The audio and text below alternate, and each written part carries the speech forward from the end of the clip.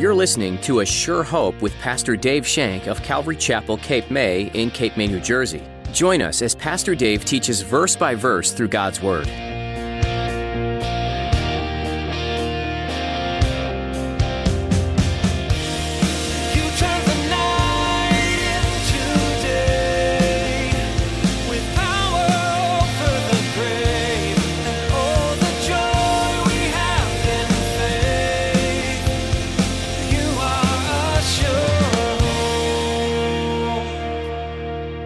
When it comes to the souls of men and women and children, Satan will put up one whale of a fight for their soul. When it comes to keeping a Christian down and underfoot, he's at it best. And trust me on this one, folks, when it comes to dividing a church, Satan never misses a beat. He's ever present, and he's ever attacking. We must be watchful for his schemes. We must be on the lookout for him. We must arm ourselves with the Word of God. Today, Pastor Dave delves into the importance of armoring up with God's Word. Join him and witness the limitless bounds of sharing God's gospel. Get ready to be inspired by lessons on faith and God's relentless pursuit of the lost. Change the world through the Bible. Now, here's Pastor Dave in the book of Acts chapter 13 as he continues his message, Your Choice, Victory or Casualty.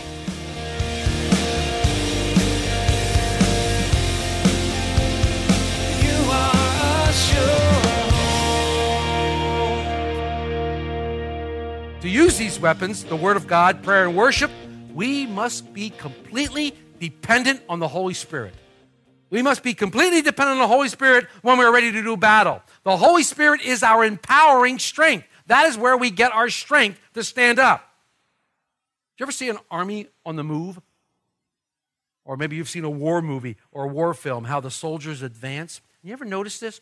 I've been noticing this lately. I like war films. I've been noticing this lately. When soldiers move, when they move into attack, they move at a very fluid, synchronized, almost choreographed way. I mean, one of them gets up and looks out, then they'll send two this way, then they'll send two that way, and then two more will jump. And everything's choreographed. Everything has a precision to it and precise motion. Each movement is precise, and they move together as a unit. They move together as one. They don't just all charge at every which way. They don't haphazardly run around by themselves. But they move toward their goals with one purpose. And the purpose that the military has when they go to war is simply this: defeat and destroy the enemy. That's what a military does. This is how the army of the Lord moves. We move as a unit. We move in unity as one. And the goal is no less than that of any other military. Our goal is complete destruction and defeat of the enemy. But as in all wars, there are victories and there are casualties.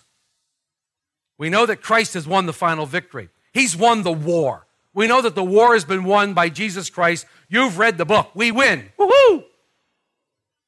We win. Period. But from time to time, we get in these little battles. We get in these little skirmishes that come along in our lives. But these battles, as I said earlier, they're intended for the purpose of stealing your joy, of tarnishing your testimony, of taking that peace that you have so that you won't be a light to someone else. That they will look at you and go, oh, gee, they're a lemon-sucking Christian. Why would I want to be like that? Why would I want to be like them? Because they're always miserable and they have Christ. I don't want to be a part of that group. This is what Satan wants to do. But in our Christian walk, we can choose to walk in victory, or we can choose to be a casualty of the war. Remember, it's how we view the war that makes the difference. In today's study, this view will mean the difference between victory, salvation, and a casualty. Someone leaves the mission field. A casualty. Taking you back a little bit, as we concluded Acts 12, we saw Barnabas and Saul return from Jerusalem to Antioch. They had successfully delivered the relief gift that the church of Antioch sent with them to help those in need in the Jerusalem church. Accompanying them, Barnabas and Saul, was a young man. His name was John Mark. And we find out in Colossians 4, verse 10, he's none other than Barnabas' cousin. So family. We left off in 12:25, and it says, Then Barnabas and Saul returned from Jerusalem. When they had fulfilled their ministry, they took also with them John, whose surname is Mark. Most scholars believe that chapter 13 of the book of Acts is the beginning of one of the greatest periods of the new church. It's one of the greatest movements and possibly also one of the greatest battles that has ever taken place in the history of mankind, and that battle continues today. It's a battle for souls. It's a battle for souls. Some of you have been on the front lines of that battle for a long time. Got the scars to prove it. It's a battle for souls. So what happens is that these people, John, Mark, Saul, Barnabas, and the church of Antioch, they all gathered together. There were prophets and there was teachers, and they were about to hear from the Holy Spirit. The Holy Spirit was going to separate a couple of them and send them out on the mission field, send them out to the battlefield. They were going to send them into battle. Again, the battle was for souls. The weapons included the preaching of the gospel, the message of salvation through Jesus Christ. Who were the recipients of this message? The entire world. The rest of the entire modern world was now going to receive this message, starting with a handful of men. So these men were commissioned by the Holy Spirit. When you're a soldier and you become an officer, you get commissioned. You get actually commissioned. You get a letter of commission that says you are now an officer. And you're allowed to lead people. Well, these guys were commissioned. They were commissioned by God. They were commissioned by the Holy Spirit. These three men, Barnabas, Saul, and young John Mark, left the comforts of Antioch, and they set forth. In verse 13:2, it says, to do the work that the Holy Spirit had called them to do. They set forth, empowered by the Holy Spirit, led by the Holy Spirit, sent by the Holy Spirit, looking to see where the Holy Spirit would lead them. They were on their way. First missionary journey now is set in motion. The history of the world is relying and resting on this missionary journey. What's going to happen to these guys? Their first stop is Cyprus. It says in 13:4, so being sent out by the Holy Spirit, they went down to Cilicia, and from there they sailed to Cyprus. Many think that the only reason they stopped in Cyprus and why they went to Cyprus first is because in Acts 4, verse 36, we found out that this was Barnabas' home. They went to Barnabas' hometown. What a great place to start. A lot of us, when we're saved, we go back to our hometown, and as our first missionary spot. And we want to tell people, your hometown, when you're saved, might be where you work. You want to go and start telling people at work what happened to you, the change in your life. They'll see it sooner or later. But they go to Cyprus. Cyprus is a paradise island. Cyprus is a beautiful, wonderful place down there, and they go to this place, and I'm sure these missionaries are sitting around going, this is great. This is wonderful. We're in a paradise. I mean, after all, when you pray to be sent out as a missionary, or you're praying, Lord, I want to be a missionary for you. Send me to Hawaii. Maybe that's what you're praying. Yeah, send me to Hawaii. Everybody wants to go out where there's wonderful places and wonderful times. Well, they landed on Cyprus. So they got there, and things were good. Things were great. It says in verse 5, it says, when they arrived in Salamis, they preached the word of God in the synagogues to the Jews, and they also had John as their assistant. Things were good.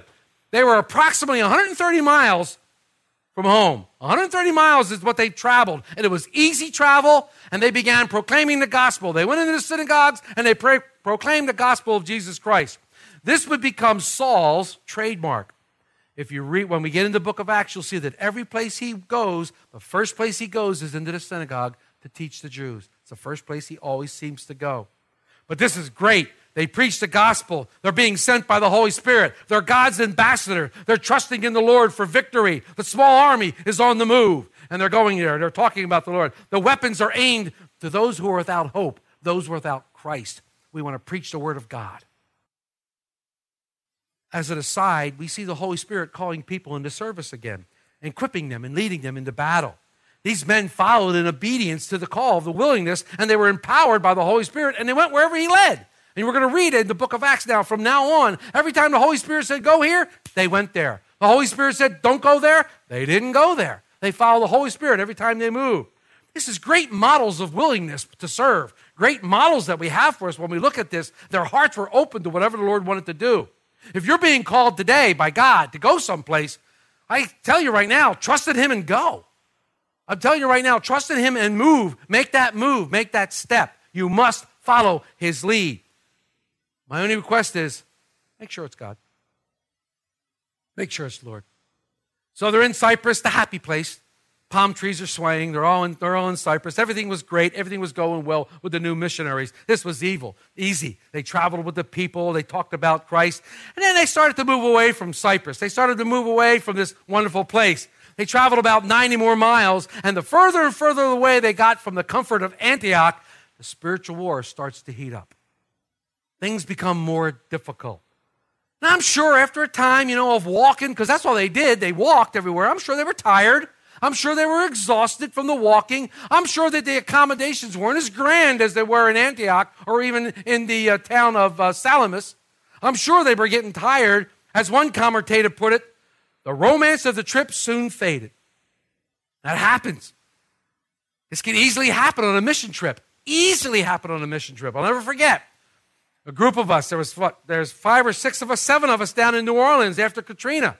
And the excitement of going, you're all like, wow, this is great. You're going to get there. You're going to minister to the people about Christ. You're going to get there, and you can't wait to get there. You get there, you're tired from the airplane, but you don't care. You get up the next morning, and you worship the Lord, and you have some devotions, you pray, and boom, you hit the streets.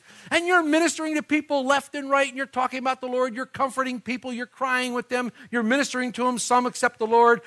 All wonderful things are happening. But man, I tell you what, that was Monday, Tuesday, Wednesday. Come about Thursday, you're like, you are drained. You're physically, emotionally drained. You're spiritually depleted. That's when he strikes. That's when he goes, oh boy, I got you now. Even when we were in New Orleans, Monday, Tuesday, Wednesday, we had such great, wonderful success. We had all kinds of success. It was beautiful. It was glorious. The Lord was being glorified. People were getting saved in our midst. We were talking to people, helping people. We were doing all kinds of things. Thursday morning, we went to a Walmart that had been absolutely destroyed by the hurricane flood, and there was this huge, huge FEMA center set up there. Must have been tens of thousands of people there to receive food and goods and water and ice, all kinds of things, and we were helping them out. We had a great big sign that said, "We have hope." And people would walk by, and we would give them things, and we would talk to them. And this one guy walked by, and he just started talking to me. I said, I don't know. I said, the Lord's just really put upon my heart. Would you like to receive Christ today? And he went, you know what? I guess I should. I prayed with the guy right there, and he received Christ right in front of me. I'm like, this is great. 2 minutes later, he disappears. And 2 minutes later, the backpack that I had with my cell phone, with all my belongings and everything like that, is gone. It's missing. It's gone. It was sitting right there, and it's not even there anymore. It's gone. I'm like, what's going on? Somebody swiped my backpack. What's happening? We call the police. We report it, and the police are saying, look around. There's 10,000 people around here. How are we going to find this backpack? I said, I don't know. How are we going to do that? All of a sudden, over the phone comes a call. Now, we had other backpacks there, too. We had other backpacks that we were giving out to people, right?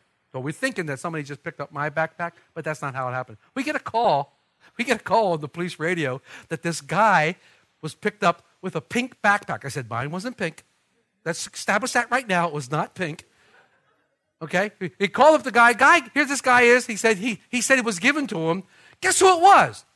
It was the guy I just prayed with. It was the guy I just prayed with and accepted the Lord. He was caught stealing a backpack. I said, well, now he has a prison ministry. I don't know.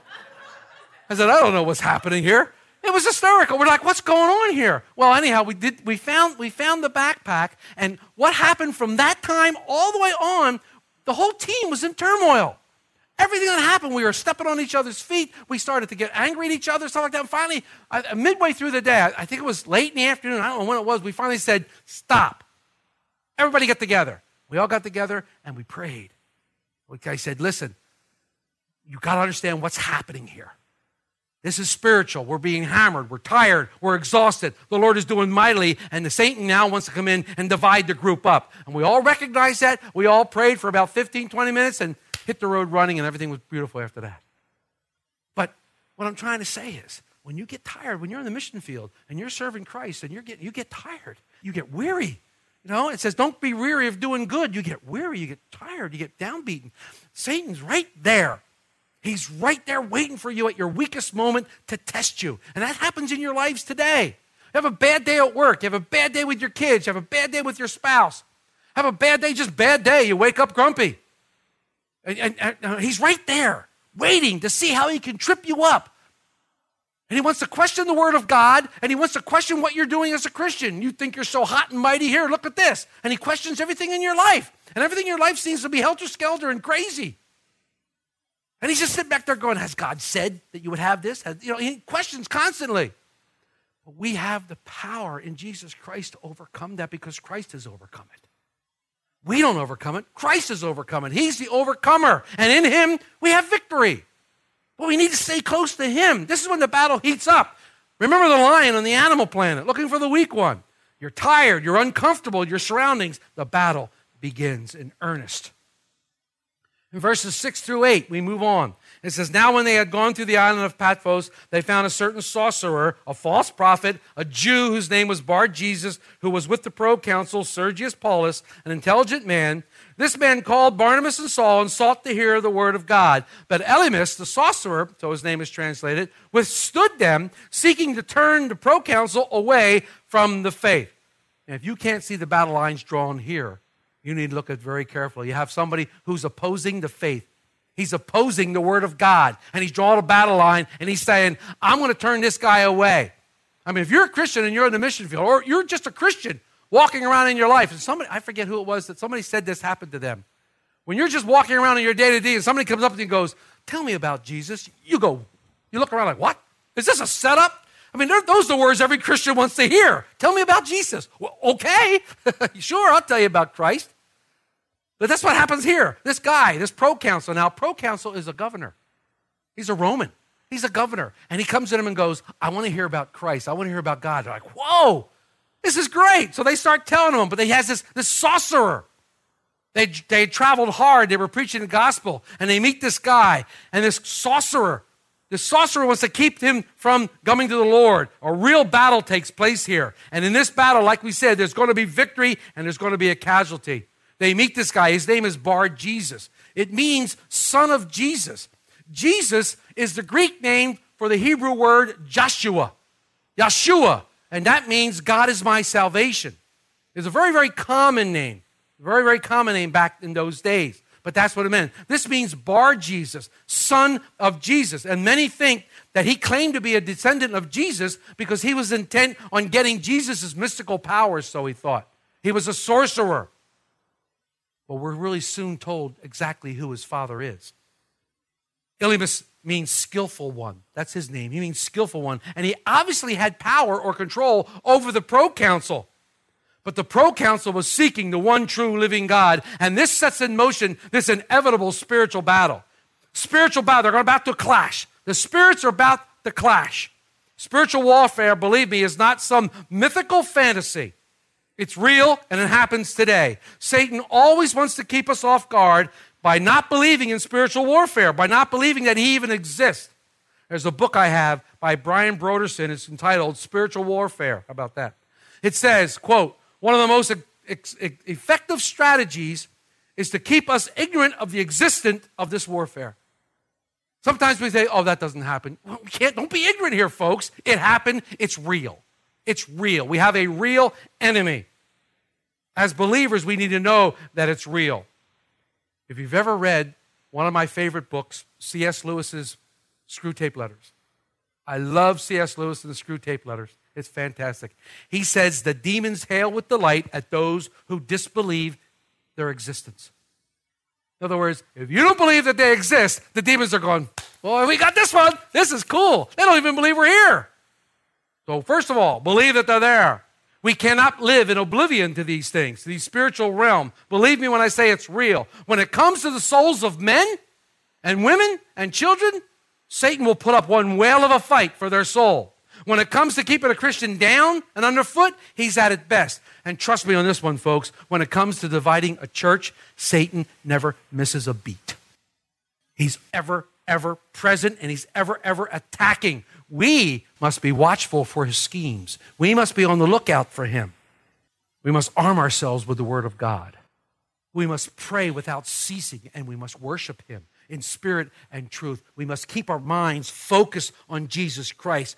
In Philippians, Paul, writing about this very thing, says in Philippians 4:8, I love this verse, He says, finally, my brethren, whatever things are true, whatever things are noble, whatever things are just, whatever things are pure, whatever things are lovely, whatever things are of good report, if there is any virtue and if there is anything praiseworthy, meditate on these things. He just got finished saying, be anxious for nothing, but in everything in prayer and supplication, present your requests to the Lord, and the peace of God that passes all understanding will guard your heart and your mind. And then he says this, you want to know how to keep that peace in your heart? He says, meditate on those things that he just said, whatever's true, pure, virtuous, lovely, good report. Jesus. Meditate on Jesus. Meditate on him, your Savior. Remember when we talked about meditation? Cal, sitting there chewing his cud all day long. That's what meditation is. Just reading the word and meditating on it. And let it just sink into you richly. Let it sink into you and build you up.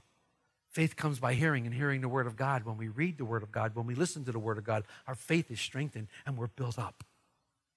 Just chew on that. It's so rich and meaty.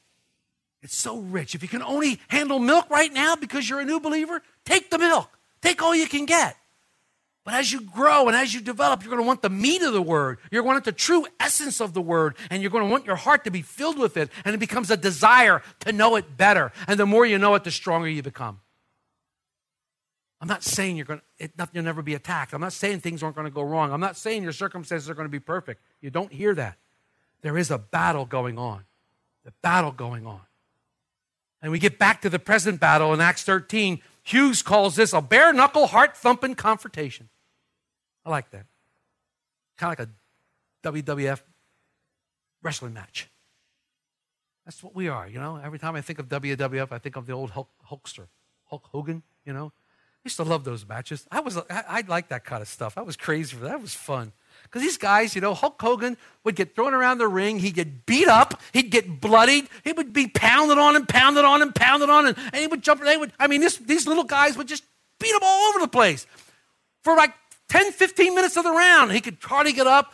And he'd pound him. Then all of a sudden, he'd be lying down and he'd raise his hand. Everybody start cheering. And he'd get up and he'd rip his shirt. You know, that's us in Christ. When we're getting beat down, when we're getting hammered by Satan, we can put our hand up and go, praise God, and we can stand up in victory. We can stand up in victory and say, we're not fighting the fight, he's fighting the fight. When Satan comes knocking at your door, open the door and go, big brother, this is for you. And let Jesus take care of it. Let Christ take care of it. But Barnabas, they were fighting. You know what? This must have been very frightening to some of them. And I think it was one of the reasons why John Mark left. He was afraid. He sees this guy. I mean, Paul didn't mess around with words. He didn't call him, oh, you nice man. He said, no, you son of the devil. You don't know who your father is. You're a devil. They found out that there's a cost when you're sincere about your service for the Lord. There's a cost. There's a cost when you want to see your family's life change. There's a cost.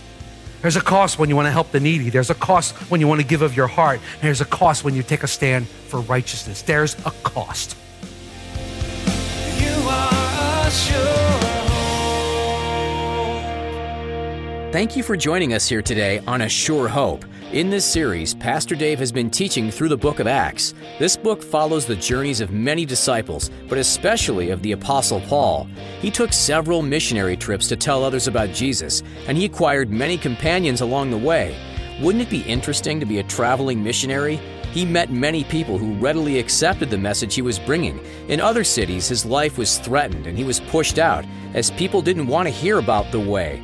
But being a Christian isn't meant to just be an easy road. As Paul's life displayed, you go into it knowing that there will be obstacles that you face. Is it worth it, you might ask? Of course it is. The prize that you'll be rewarded is far more precious than the things of this world. Staying true to Jesus, who gave up everything for you, is the best way you can live your life for Him. We're so glad we got to spend time with you today. A Sure Hope is a ministry out of Calvary Chapel, Cape May, in Cape May, New Jersey. If you're in the area, we'd love to see you on Sunday mornings. Check out ASureHopeRadio.com for service times and directions. Once again, that's ASureHopeRadio.com. And don't worry if you can't make it in person. On the website, you'll notice links to our live stream via Facebook and YouTube. All of these can be accessed through ASureHopeRadio.com. Don't forget to come back next time as Pastor Dave continues to go through the book of Acts again. right here on A Sure Hope.